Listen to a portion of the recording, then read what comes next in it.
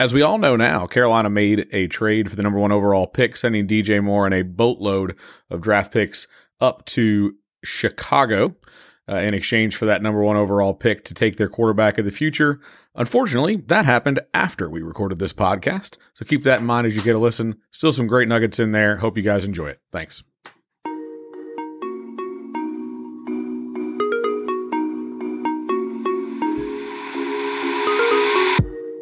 Welcome to the Half Yard Line. I'm Tim. Luke is my name. Is it? I just thought I'd throw you a curveball and see what you did. I turned my head and went, what? But indeed, Tim and Luke, Half Yard Line. But I'm so flustered. It's completely original. That worked exactly as well as I hoped. Okay, so welcome to another of our 32 team-by-team analyses of the 2022 season. Looking forward to the 2023 offseason, hitting every NFL team prior to free agency, so you know what the teams you like, hate, don't know anything about are looking to do this offseason to hopefully improve their prospects, unless they're the Chiefs, in which case they're just trying to win the Super Bowl again. While we go through those, certainly please check us out on your favorite podcast app. Like, subscribe, rate, review, all the cool things you can do on the interwebs these days. Follow us on the social medias at halfyardlinepod or halfyardlinepod@gmail.com for you emailers out there. Would love to interact with you guys in that way. So, Luke, continuing our tour through the NFC South over to Charlotte, North Carolina, the only team named for 2 states, the Carolina Panthers. I never thought about that. Yeah, no, they, matter of fact, they just got a whole legal kerfuffle down there. They were going to build a team headquarters in South Carolina and got about 2/3 of the steel put up and then got in a fight with the city and they're ripping it all down. Interesting. Well, however many states they represent, they were 7-10 last year. So I don't know if North and South are happy with that. North and South are unhappy with that. As we get back on task after I disrupted Tim, we'll talk a little bit about the Panthers' year that was. I just had it down as bizarre is the adjective I would go with for the Panthers last year. We covered them quite a lot on the podcast during the season. They lost 5 of their first 6 games, and they were shit, I think is the appropriate term. They fired Matt Rule. They traded Christian McCaffrey. They used, I think, 60 or 70 QBs at various stages. They appointed Steve Wilkes as the interim head coach. Then they won 4 of their last 6 and had a shot at the NFC South title and ended up finishing second. I'm not really sure what to make of it. A lot of ado, a lot of kerfuffle down there in, to borrow your word, down there in Charlotte last year. They moved to this kind of run-heavy attack. It's not my word. It's the name of the city. No, kerfuffle, not Charlotte. That's not the word I was borrowing. The team moved to this kind of run-heavy attack under Steve Wilkes, where they rotated through, Chuba Hubbard, Deontay Foreman, Rasheem Blackshear, run, throw it 15 times and win games, which seemed to work for them. It's an off-season of change again in Carolina, which has been a bit of a theme since Cam Newton left, basically, or faded from the picture a little bit. They hired Frank Reich. Steve Wilkes, I think both of us thought had a pretty good shot at getting this job. He did brilliant work with, as we say, a strangely kind of undermanned roster last offseason, but they didn't pull the trigger on him. He moved on. Ejiro Evero comes in as the defensive coordinator from Denver. Really interested to see how that works. I think that was a fantastic get. Fantastic get for Frank Reich. The most remarkable thing about the Panthers, they're picking 9th. They've got an extra 2 and a 4 from San Francisco, and they've got an extra third. They've got a third from that trade as well, but they traded their third last year to move up and get Matt Corral in a draft.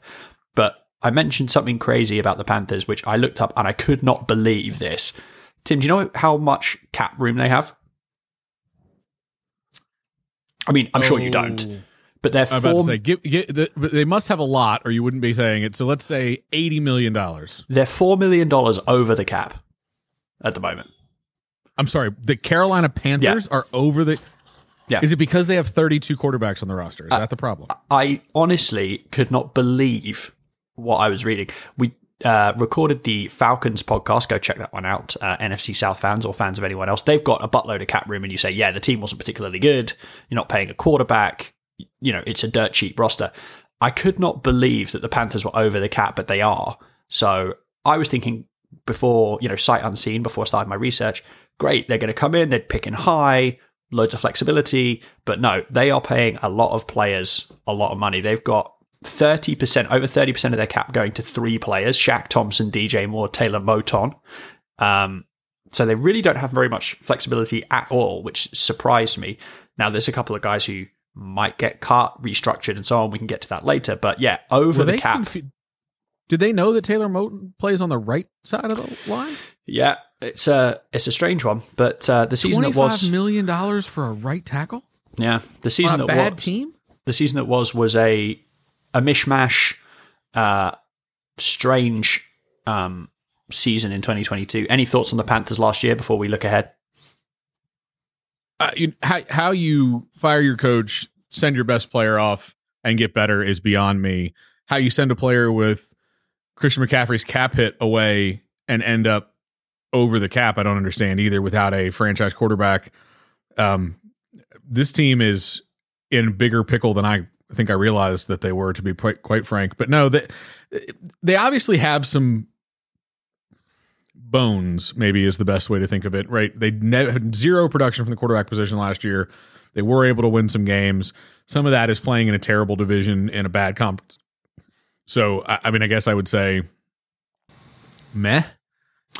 But yeah. I would have thought they had more opportunity to turn meh into something this offseason than maybe they do. Yeah, it's a strange position they find themselves in. David Tepper will be looking to oversee some upheaval down there.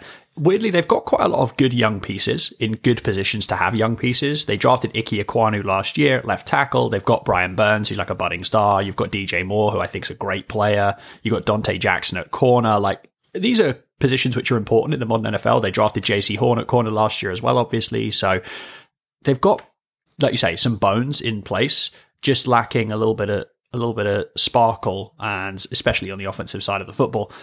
Quarterback, of course, the biggest area of need for this team. They're picking 9th, which probably isn't going to get the job done if you want one of these top guys, especially if you want one of the top 2, CJ Stroud, Bryce Young. I think they're going to have to move up. They've met with Derek Carr, which is another option. Don't know if they're in that sweepstakes or not in reality, or if they just met him to do their research. As I mentioned already, Matt Corral was drafted last year, but he didn't play. He was like the only rookie quarterback that didn't play last year. Here's a cautionary tale, because the Panthers could look to trade up. That's been mocked a lot, rumored a lot. You're picking 9. Maybe you package some picks and you try and move up to move up to 1 even, move up to 3. Try and get up into the upper reaches to pick a quarterback of the future. Here are the quarterbacks that teams have traded up for into the top 3 since 2012. Okay.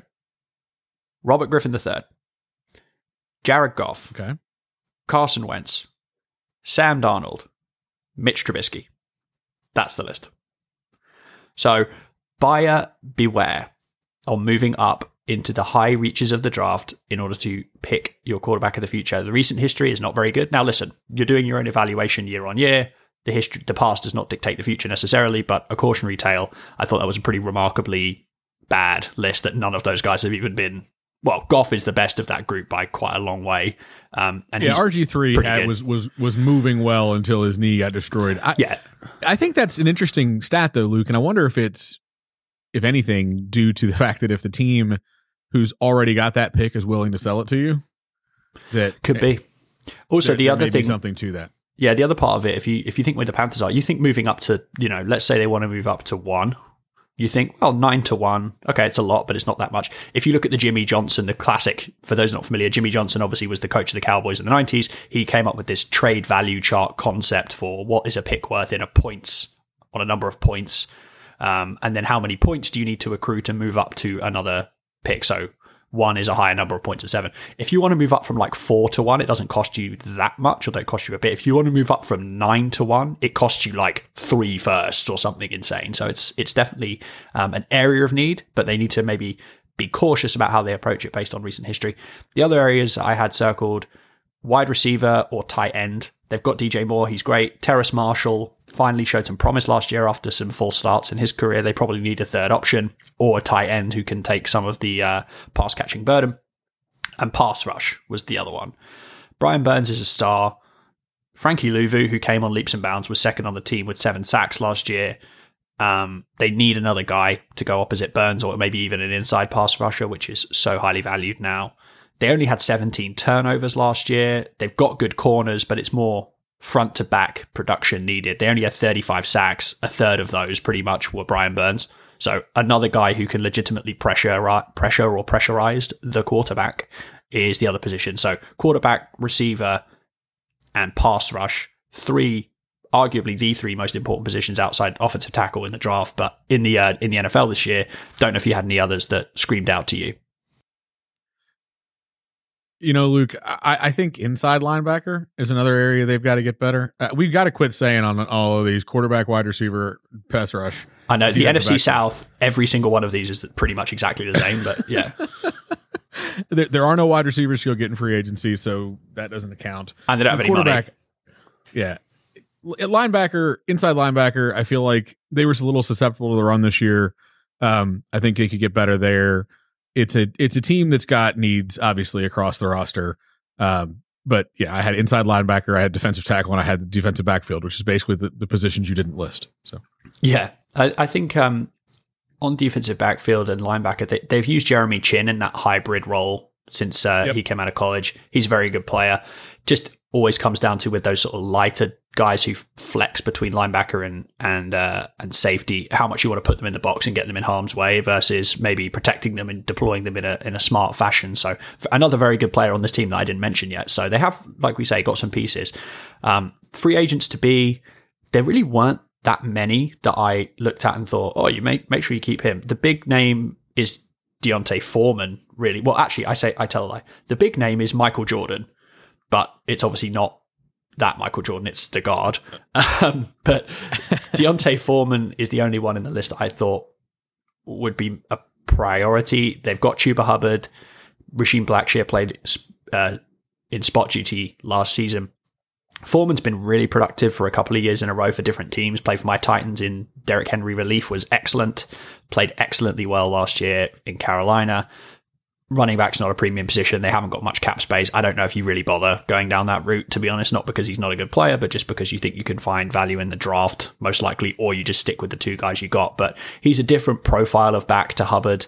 He's a more physical runner, you know, the classic one cut, run you over type dude more than Hubbard, who's a little bit more of a shifty guy. On the free agency list, they only have 16, which isn't that many. So I don't know if you had any on that list who you thought they should look to retain, but it wasn't a particularly pressing group, in my opinion. No, actually, it was such a underwhelming group. Corey Littleton was one that popped off the list as a guy who had, you know, we talked about inside linebacker being a need for them. As far as depth is concerned, he's certainly not a premium player. Right. The other name I had on here that obviously people will know, which is not, I don't think, a target for them, but made me think about their team construct. They had so many different quarterbacks come through that quarterback room last year. Let's say they go out and get one. Who is their backup? Like who are they keeping out of this carousel? With Sam Darnold showing up on the list as a free agent, it just made me wonder. I mean, they traded Baker Mayfield to the Rams. They had Darnold in there. They have, 5 starting quarterbacks last year. I mean, it was crazy. PJ Walker's a free agent as well.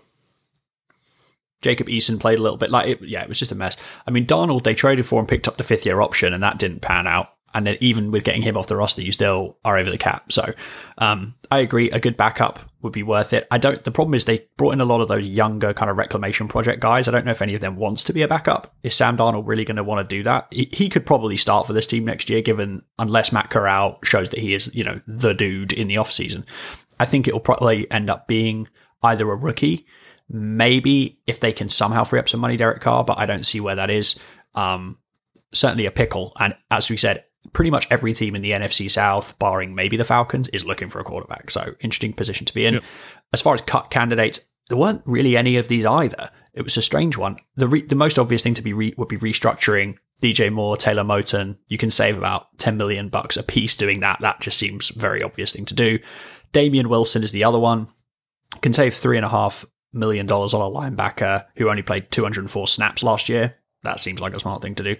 And as far as filling the gaps that they need, the problem they're facing is the most expensive positions are the positions they need the most. So quarterback, receiver, pass rush cost a lot of money, especially in recent history.